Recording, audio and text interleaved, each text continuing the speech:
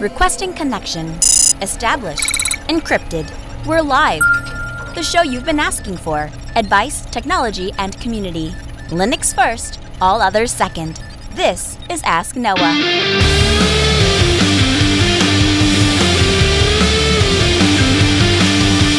Live from Multispeed Technologies, the Ask Noah Show starts right now. This is the show where we do all the things on Linux they said that couldn't be done and take your calls on how to do the same. The phone lines are open this hour. To be a part of the program, it's a free call, 1-855-450-NOAH.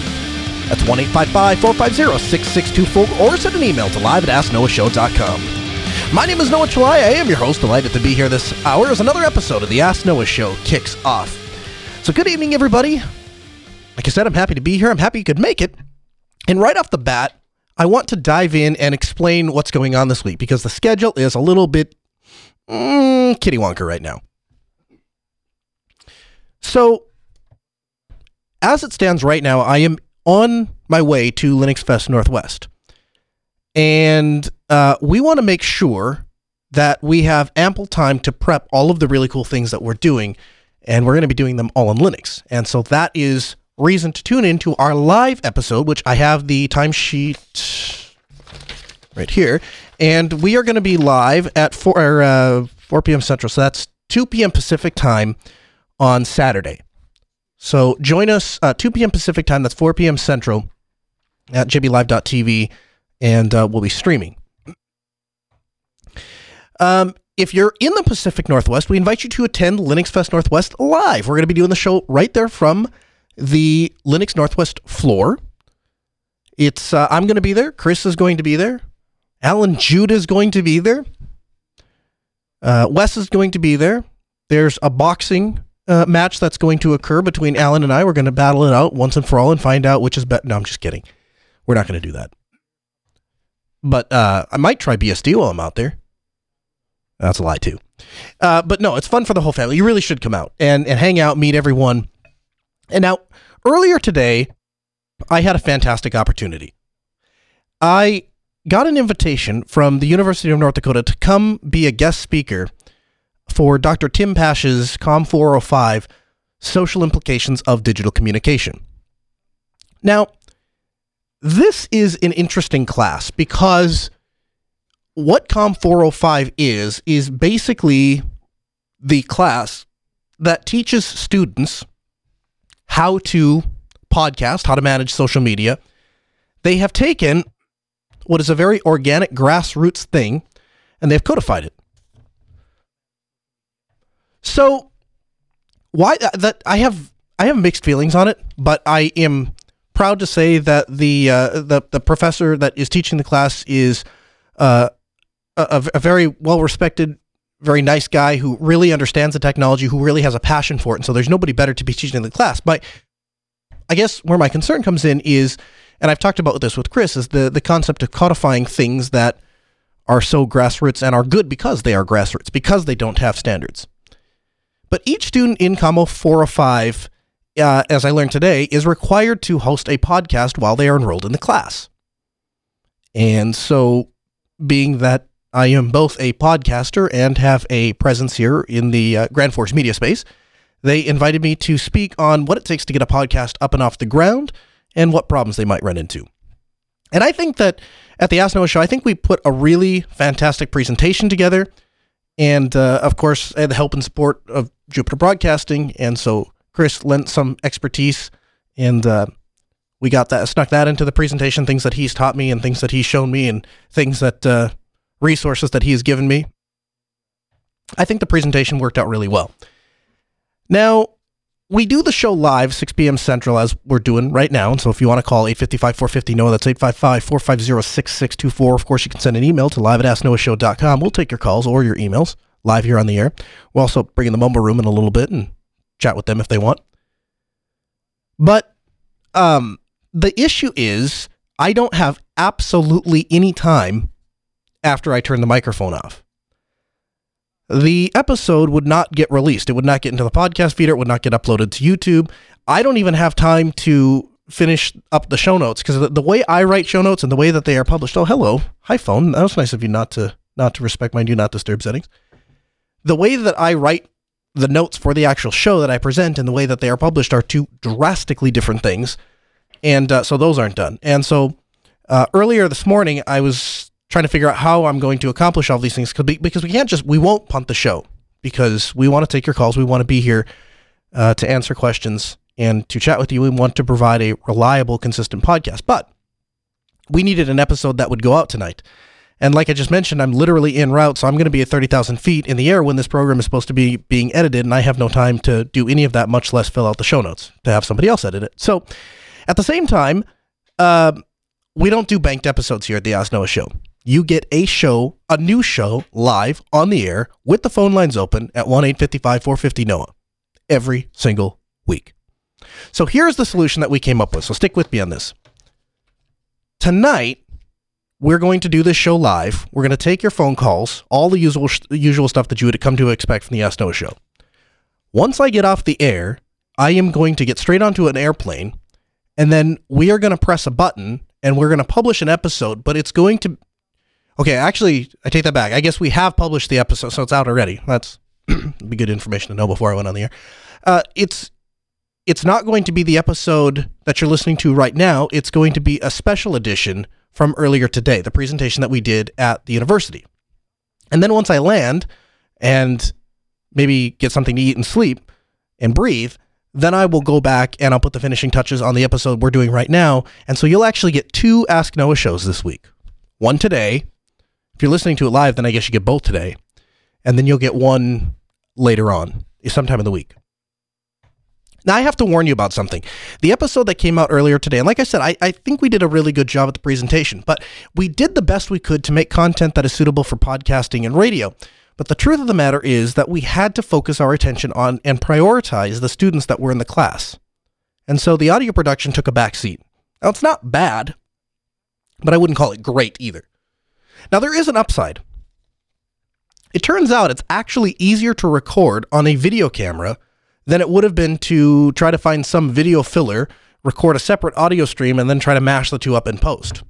So if you're the kind of person that really misses a video show, this is your lucky week, because Ask Noah Show episode 59, the special edition of the Ask Noah Show that we shot earlier today at UND, is a full video production. So if you go to YouTube, download and watch it on there, or you can download the video, although I think the video file is going to be huge because it's actual camera video stuff. But hopefully that makes sense on what we planned and why we did it. And like I said, I'm hoping that we didn't confuse anyone too bad. And at the end of the day, we're going above and beyond to deliver more of the product that you asked for. So 1-855-450-NOAH. That's 855-450-6624. The email, live@asknoahshow.com. Our call screener isn't with us quite yet. She's running a bit late, so we're just going to take some calls here without screening them. Hey, caller, you're on the air. Welcome to the Ask Noah Show. Hello. That's you. Hi. Oh, cool. Okay. So I had a question I was hoping you could help me out with. I'm actually just starting to record a podcast of my own. It's about tabletop RPGs, but how I've been recording it so far, because I have to take in an audio source from my own microphone, as well as I record the other hosts through Discord. And I couldn't find a way to do that through Audacity, so I've actually just been using OBS and recording like an FLV and then converting that to MP3, because that allows me to take in audio from both the desktop and my microphone. But I was wondering if there's a better way to do this, preferably like in Audacity, take in multiple audio streams, one from desktop audio, one from my microphone, and I can have them on different channels, so I can sort of, adjust everyone's levels accordingly. Sure. Do you know about anything like that? Yeah, there is. There's a tool called Pulse Audio Volume Control. So PAV. I'll look up the exact name for you. I think it's PAUV, Pulse Audio Volume Control, PAVU Control, something like that. Yeah. Here we go. PAVU Control. And basically, it is an application that will allow you to identify a software audio source as and basically feed that into an audio recorder. So that will show up as you can make that show up as an actual audio input. So that's one way you can do it. However, I will tell you something. The way that we are doing this show here is we are recording inside of OBS. we're doing it for different reasons. The reason I'm doing it is because we are capturing our live chat room. We're sending that out, but there's nothing wrong with recording in OBS. In fact, if you go into the settings in OBS and you go under the audio or by default it says simple. If you change the recording profile to custom, you can actually tell OBS to record MP3 or WAV or whatever, and you can do all of that in OBS. So unless you have some specific reason that you want to acquire in Audacity, there's actually nothing wrong with capturing the audio right in OBS. And if you want to get fancy about it, what you could do is you could capture in OBS. Maybe you said you were doing this, and then you could strip the audio out into Audacity. You could process it, and then in a video editor, you could put it back in. Yeah. So. Well, I am doing that, except for I'm not recording video as well. I didn't know there was a way to record directly to MP3. Yeah, I mean, I think that's helpful.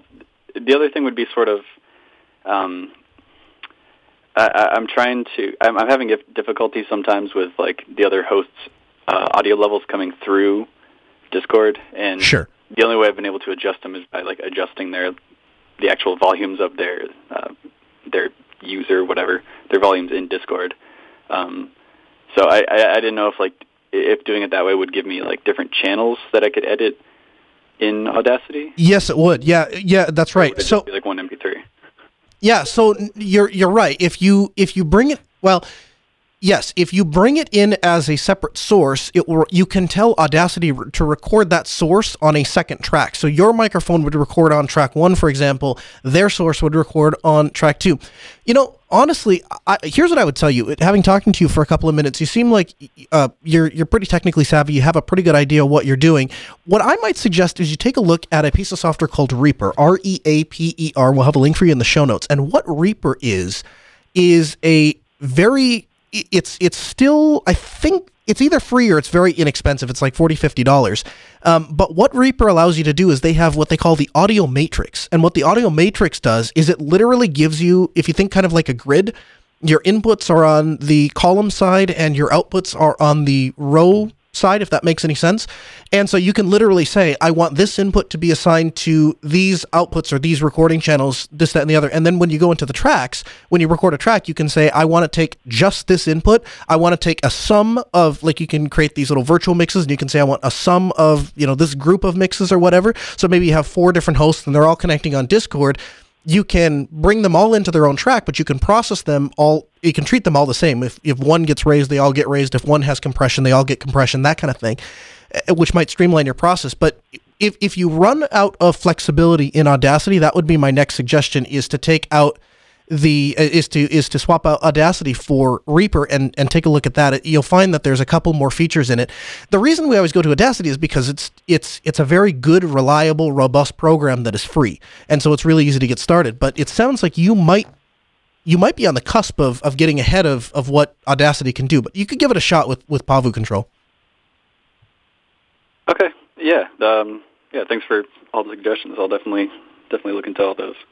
Yeah, we appreciate the call. Thanks for listening. Again, phone lines 1-855-450. That's 1-855-450-6624. The email live@asknoahshow.com.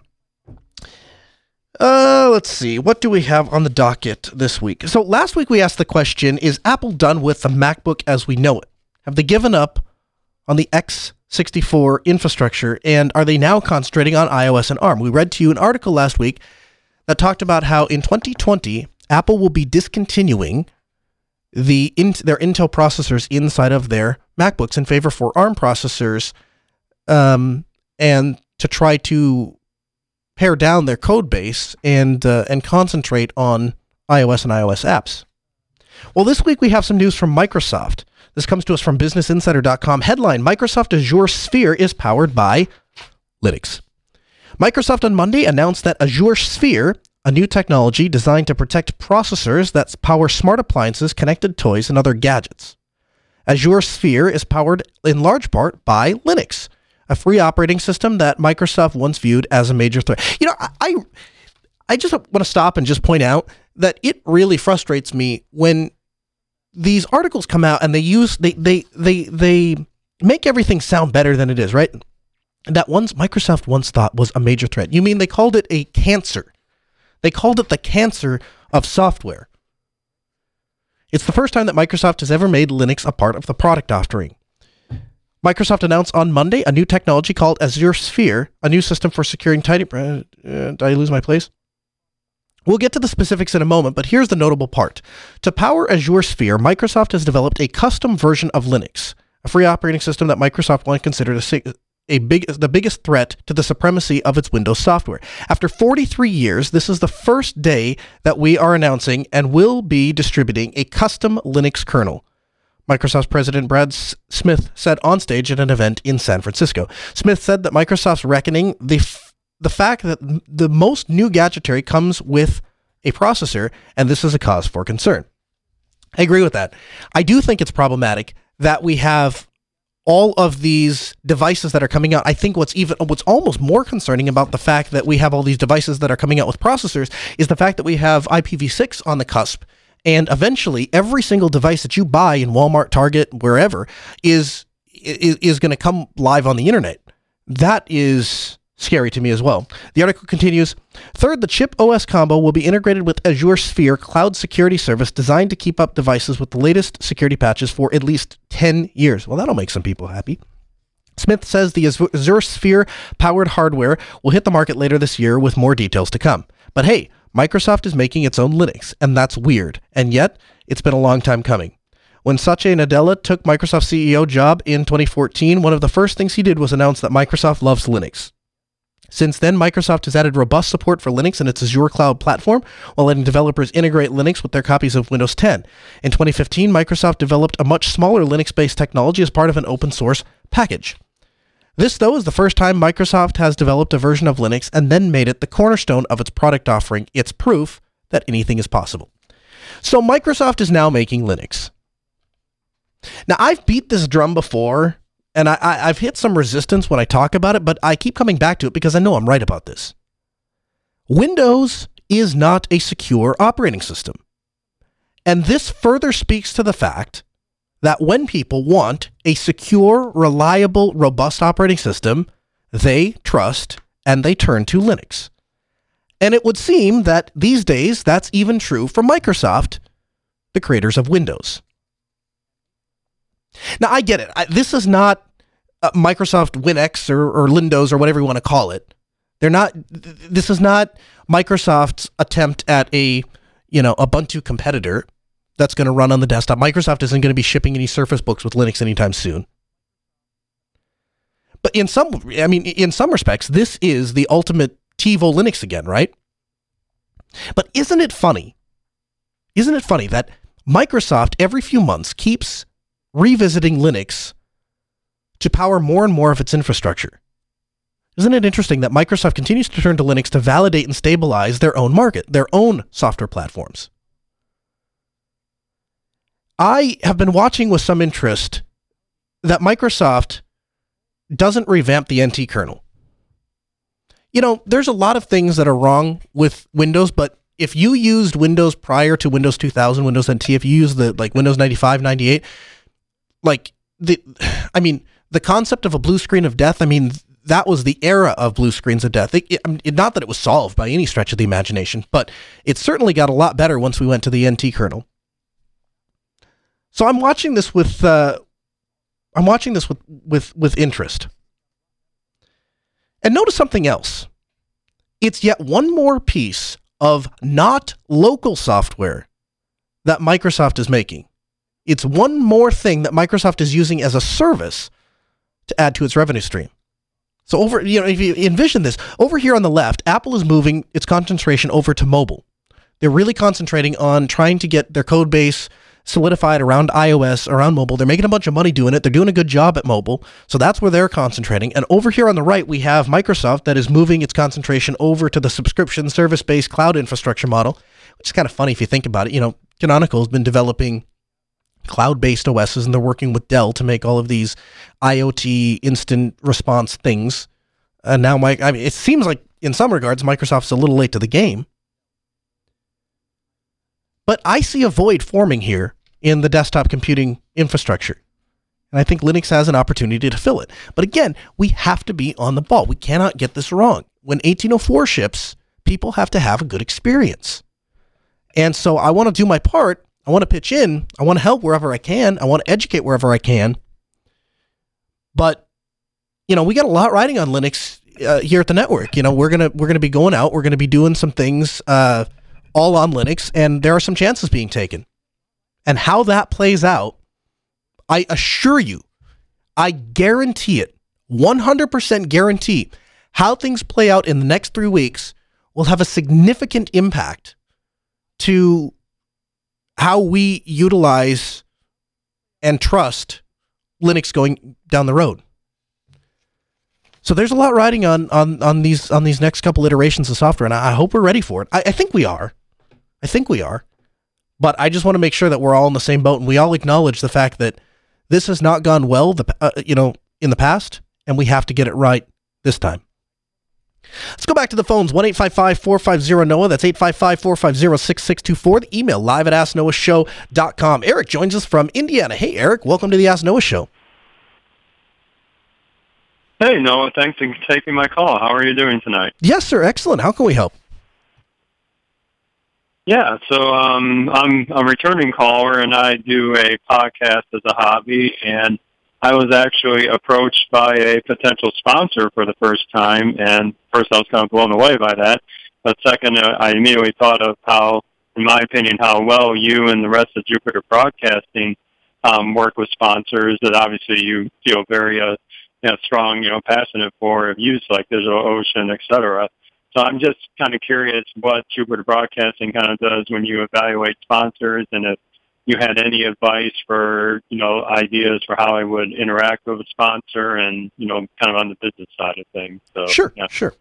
Well, first, Eric, I need to give you a disclaimer. I don't in any way, in any shape or form, have anything to do with the sponsors that JB chooses, with the negotiation of the contracts. I am not privy to the amounts. I have absolutely nothing to do and cannot speak with any authority whatsoever in any way, shape, or form, implied or otherwise, to Jupiter Broadcasting finance, their sponsors, the shows they sponsor, who they sponsor, the ways I can't speak to any of that at all. So everything I'm about to tell you is just a reflection of my own opinion. Now, I am an expert in my own opinion, but that's all it is.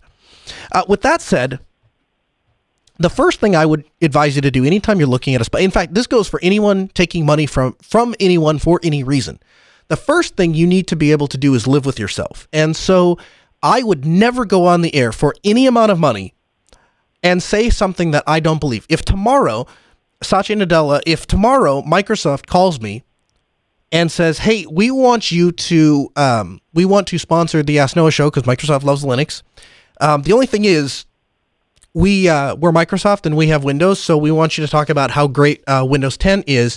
You don't have to use it personally. You just have to put like one computer in your studio and maybe have it in some of the promo shots and stuff like that.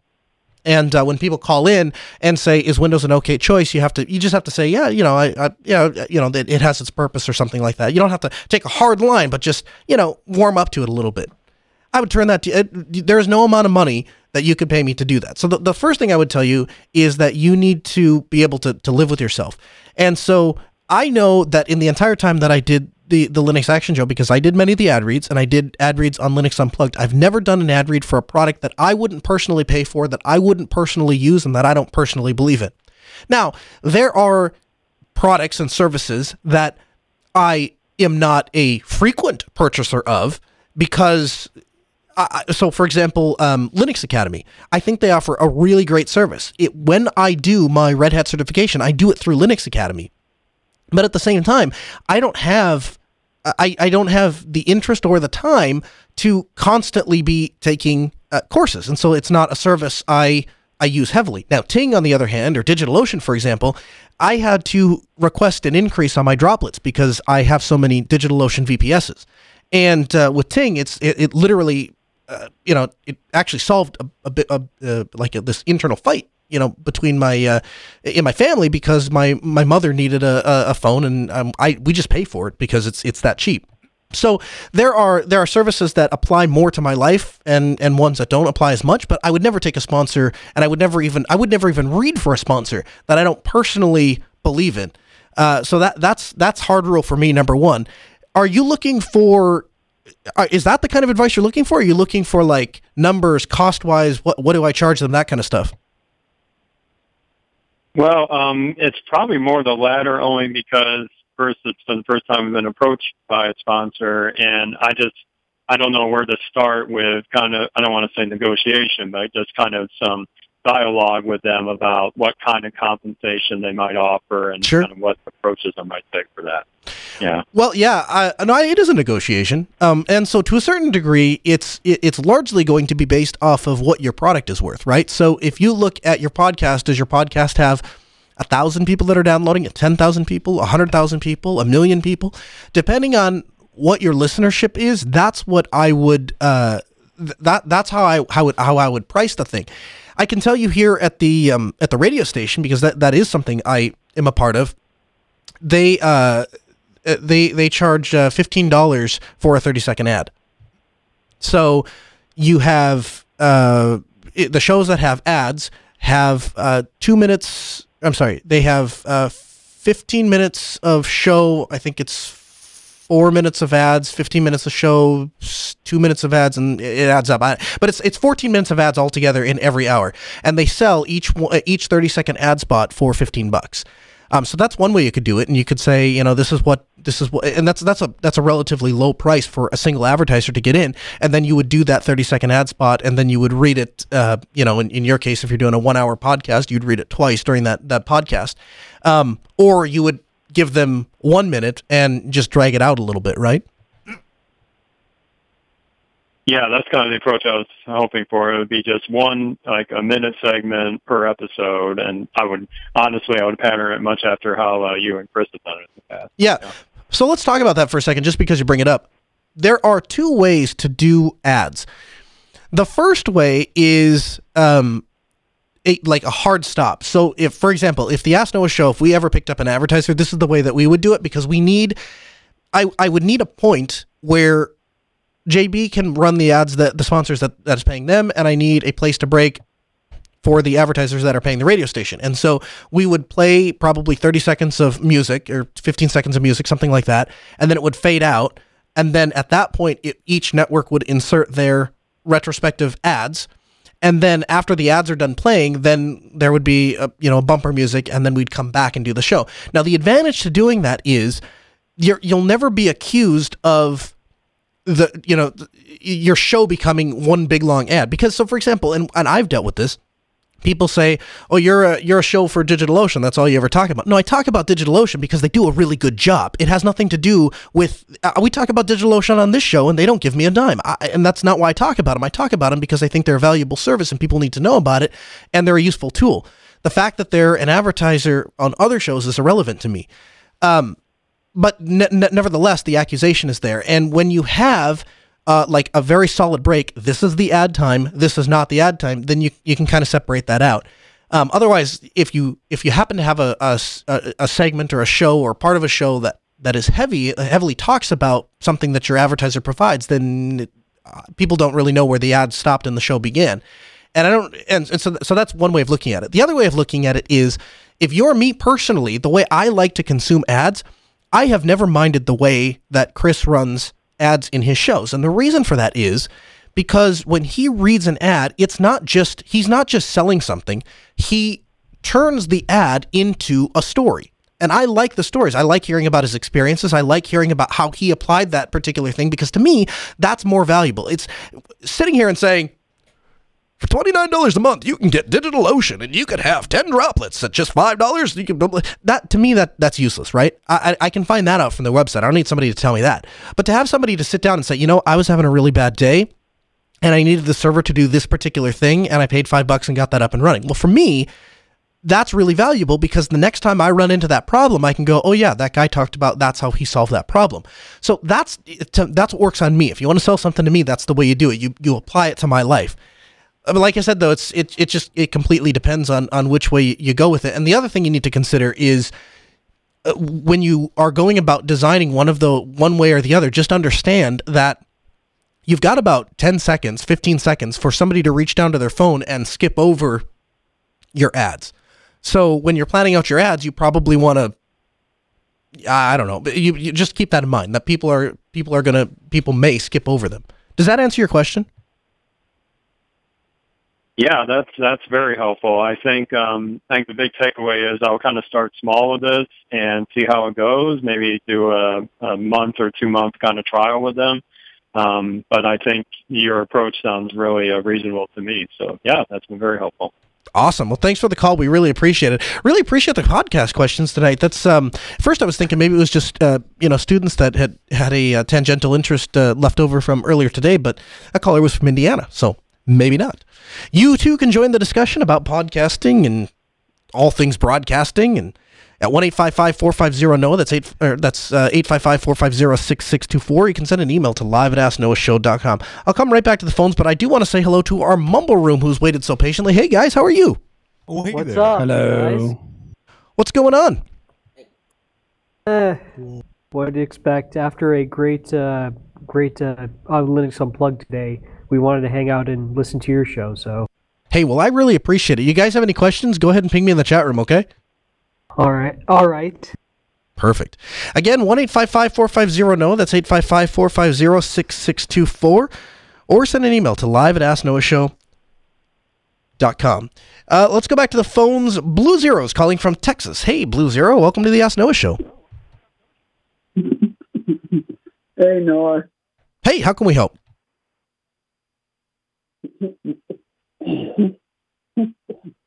Can you speak directly into your phone? I'm having a little bit of trouble hearing you.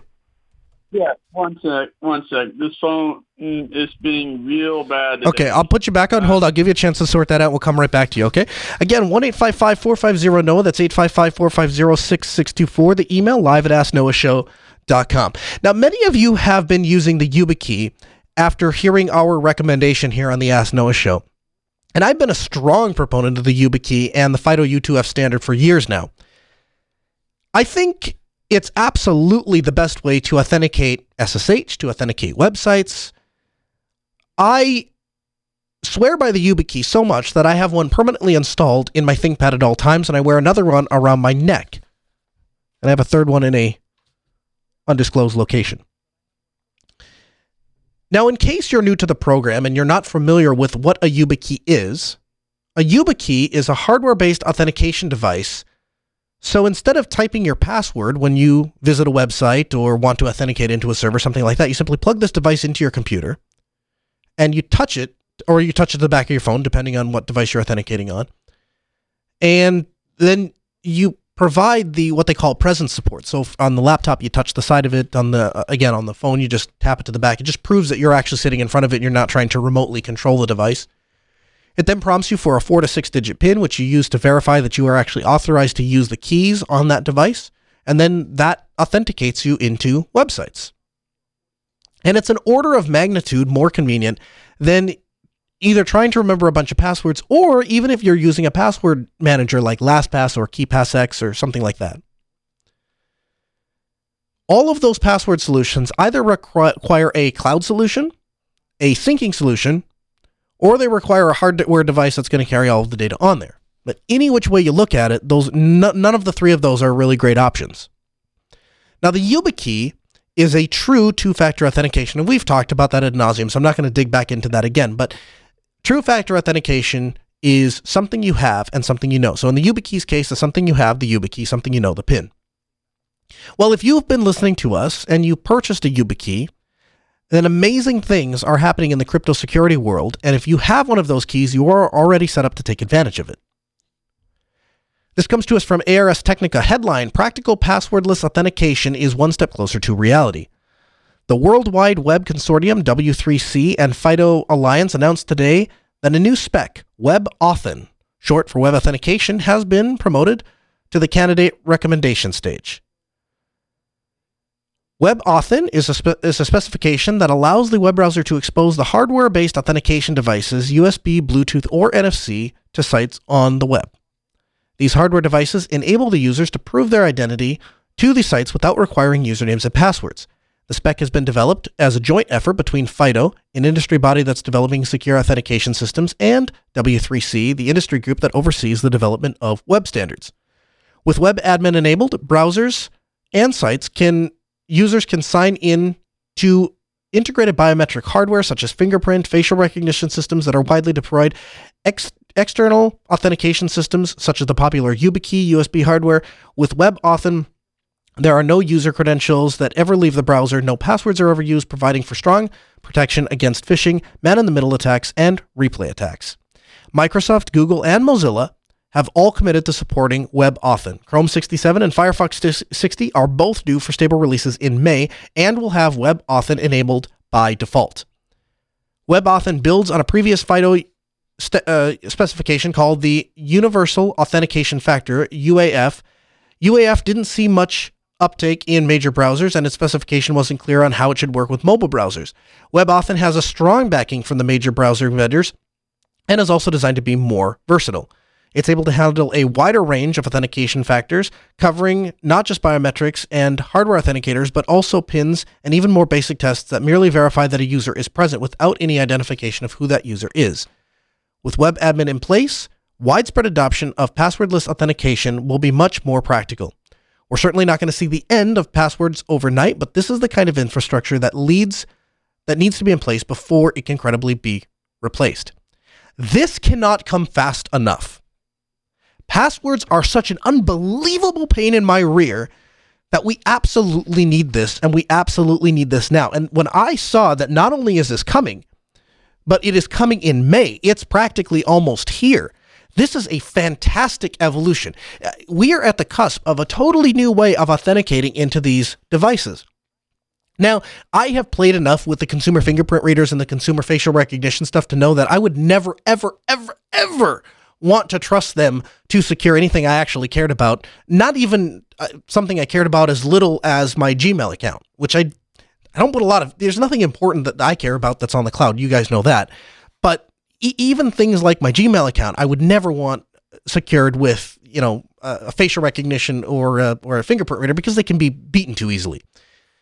But the YubiKey, a device that never gives up the private key, a device that time and time again, people have tried to hack and break and have had very little, if any, success at all.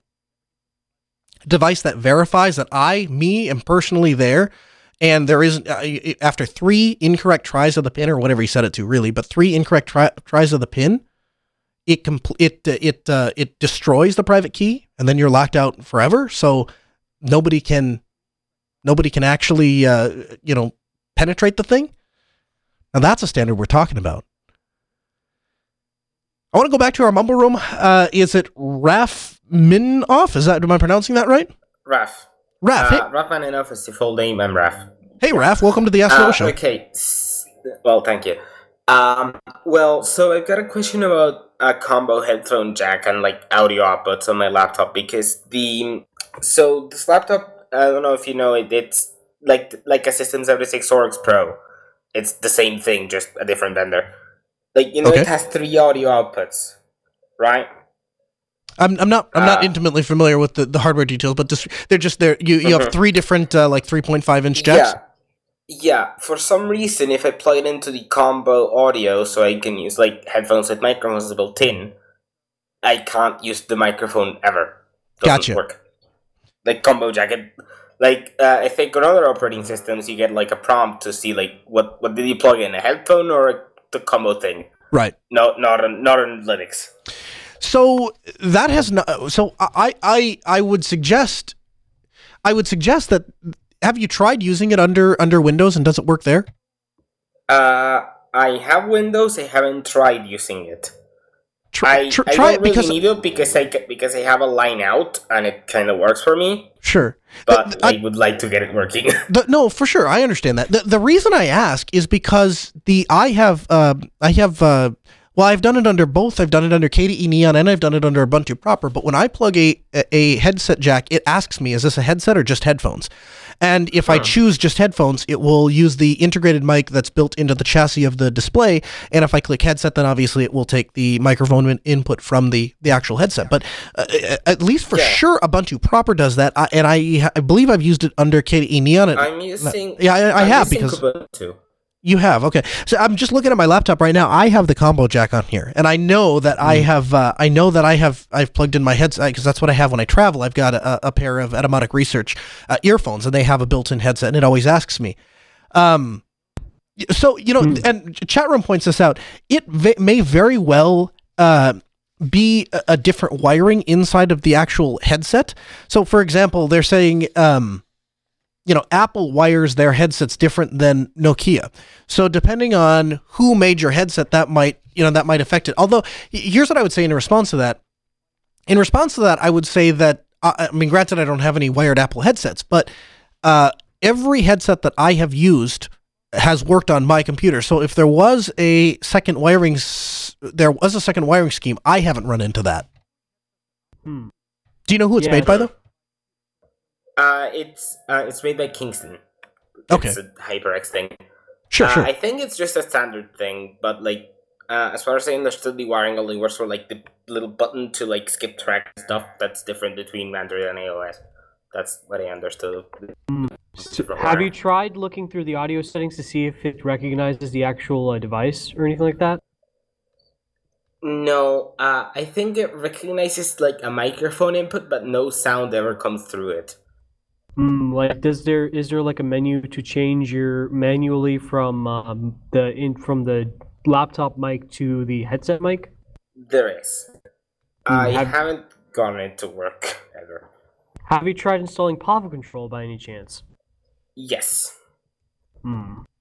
Okay. And honestly, here's the thing. Pavo Control is just going to, as far as Pavo Control can only see the physical inputs, right? So if Pavo Control, I don't think anyway, is going to be able to decide where to take the microphone input. It just knows it gets the audio input from the input of the sound card. The sound card I've also tried ALSA Mixer and nothing. Yep. There yeah, but so that process of choosing do I use the integrated microphone that's built into the chassis or do I use the headset mic? That is a process that is occurring on the sound card itself, right? There's not, as far as I know, let me look, but I don't think, at least on my system, and I have the combo headphone jack, it doesn't show me two different inputs. All I get is analog input from the sound card. And I think the sound card then can choose what signal path it wants to take. It wants to take the signal path from the integrated microphone or the combo jack. Now, I could be wrong on that,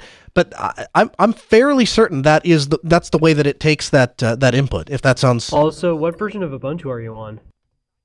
I'm on Kubuntu 17.10. 17.10. Have you tried updating your drivers lately?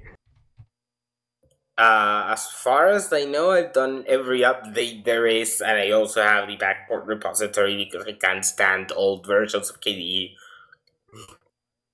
Yeah. Okay. Yeah. So if you have in Linux, again, the drivers are going to be kernel level drivers. So if you're running system updates, you're going to be getting the latest hardware compatibility, right?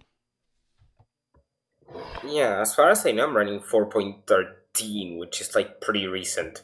Yeah. Yep. In fact, that is. Plasma has a specific device controller inside of the system settings. Can you choose, Michael? You would probably know this. Does the difference between the integrated microphone and the headset controller, is that software? Is that being done in the operating system, or is that being done on the sound card?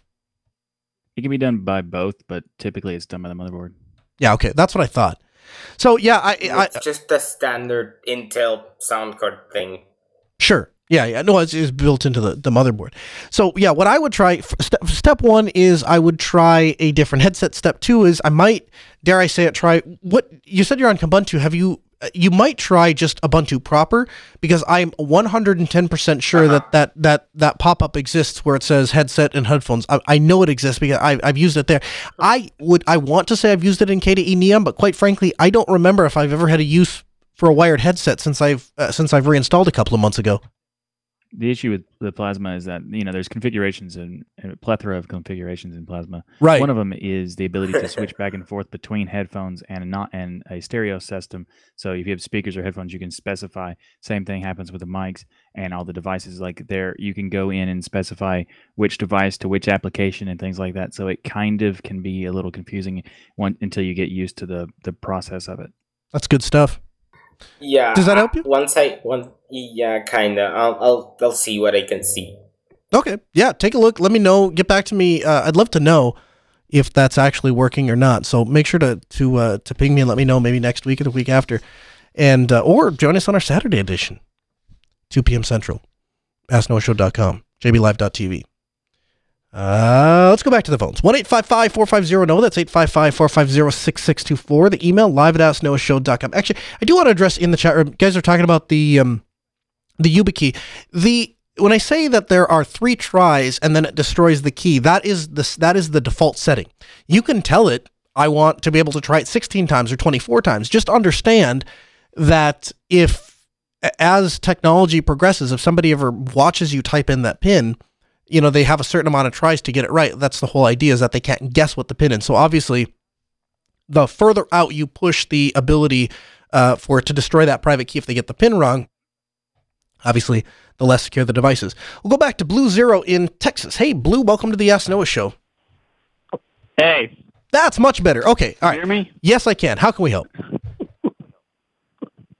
Okay, I'm about to have to buy me a brand new workstation, and I have gained a lot more clients, and I have to use the funeral home's proprietary software, so I know I'm going to have to be using Windows. Okay, well, good for you for gaining some clients, gaining some traction on your business. I think that's fantastic. Yeah. Yes. And I'm looking at 2 manufacturers. There's one's called Digital Storm. The other one is Dell. And what I'm looking for is a good rendering machine for videos. There's Digital Storm. The builds can either be Intel or AMD, but Dell has a way better track record, in my opinion. But I'm an AMD guy. Well, so... Dell, hold on a second now. Dell has a Ryzen system. Let me see if I can find this while I'm on the air. This is what you call live radio, folks. Yeah, I actually saw this is in Best Buy. In fact, yeah, it's the here we go. I almost bought one of these for JB for doing our live stuff. We ended up going with an XPS i7, but this was on the short list for sure. It's the Dell Inspiron 5675, and I will have a link for you in the show notes. Now, when I say I'm going to have a link for you in the show notes, I am talking about the podcast.asknoahshow.com, not the traditional show notes, because what I add in here won't actually go into the show doc. But this Dell Inspiron 5675 is a Ryzen 7 system, 3.4 megahertz, 8 gigabytes of RAM, 1 terabyte hard drive, and an AMD Radeon RX 570 graphics card. So as $700 or $750.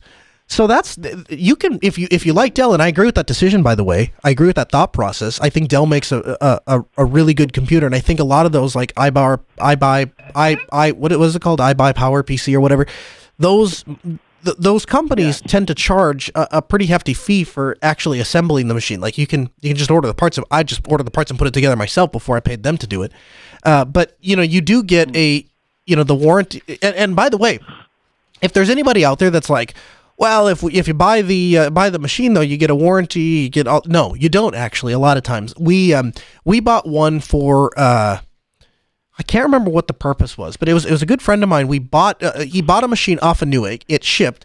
We literally carried it up and plugged it in his office, and within I'm not exaggerating, within like an hour, we hadn't even gotten the operating system installed, and within an hour, the machine blew up. And we opened it up, and we were doing some like basic troubleshooting. Is it the power supply? Is this? And we eventually determined the motherboard was fine, the graphics card was fine. It was either the power supply or the CPU that had gone out.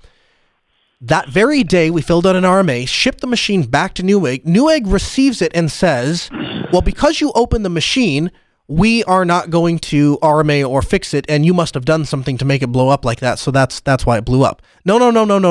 It blew up before we opened it up, number one. Number two, there are no tags or markings that we had. There's no evidence that we had opened it up. We did, but there was no evidence of that. And so they said, well, you must have modified it some way, and they wouldn't give the money back. And my friend had the integrity to not put, because like I said, there was no evidence of it, so he could have just said, I didn't open it up. But we did. And he had the integrity to just say, fine, go ahead and screw me out of $600 or $700. So I'm not a huge fan of these companies that build pre-built PCs unless they're an actual PC manufacturer like Dell, Lenovo, System 76, those kinds of things. But I just purchased. Actually, I got two of them. I've got the Dell XPS with the i7-7700, and a very close contender, mostly because it has this like kind of cool blue glowing thing, is the Dell Desktop Inspiron 5675, which we have a link in the show notes. So if you're even half considering that blue, I think that'd be a great idea. Okay, thanks. Can you send me that on Telegram, man? I'll totally forget which website. Yeah, for sure. I tell you what I'll do, Blue. I will go ahead and post I'll post a link to the show notes in the Ask Noah Telegram group, and I'll pin it in there, so you can just click on the link and grab it there. Again, phone lines are open, 1-855-450-NOAH. That's 855-450-6624. The email, live@asknoahshow.com. In late 2005, tech visionary and MIT Media Lab founder Nicholas, I'm going to screw this up, Negroponte, pulled the cloth cover off of a small green computer with a bright yellow crank. The device was the first working prototype of Negroponte's new non-profit one laptop per child, dubbed the Green Machine, or simply the $100 laptop. And it was like nothing the audience, either his panel or the UN-sponsored tech summit in Tunis or around the globe, had ever seen before. The article goes on to question what it really was. Why did the OLPC not take off? So if you're not familiar with this company made a sub $100 laptop that was going to be available for children. Now, I've had a chance to meet some of these people at conferences and various other places, and these are really top-notch folks. They are doing some really cool things. They are flying to other countries. One of the things that we were talking about with these folks is they were saying that they wanted to provide computers for education in third world countries. And the problem that you have is you can't leave a server or a permanent machine installed because somebody will steal it because they don't have locks on the doors. And so they have unique challenges that we don't face here in the US. They need a computer that the teacher can take home with her. That server has to be able to fit in her handbag. Oh, and by the way, she doesn't have a car, she walks. So it might be kind of nice if it's small and portable. Oh, and they don't have electricity all the time. So it's going to have to be battery powered, or you have to power it with like a bicycle or a solar panel or stuff like that. And these guys, they are figuring all of this stuff out. They are making it work for these people that don't have any other options. And I want to be a part of that. I think it's really cool. And I've actually bought one of these OLPC laptops for every one of my kids. So I have a unique perspective on this, on why it didn't work out, on where they went wrong. The issue is let me start with what the issue isn't. The issue is not that they didn't make a good computer, that they didn't price it properly, that there wasn't enough features, there's not enough bang for the buck. None of that was the issue at all. The issue starts and ends with the fact that as the price of hardware is coming down, more and more companies want to participate in that entry-level market.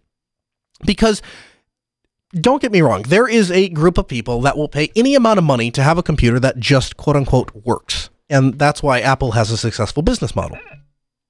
But the truth of the matter is that there are a lot of people that they walk into Best Buy and they buy the cheapest thing that they can get the job done with.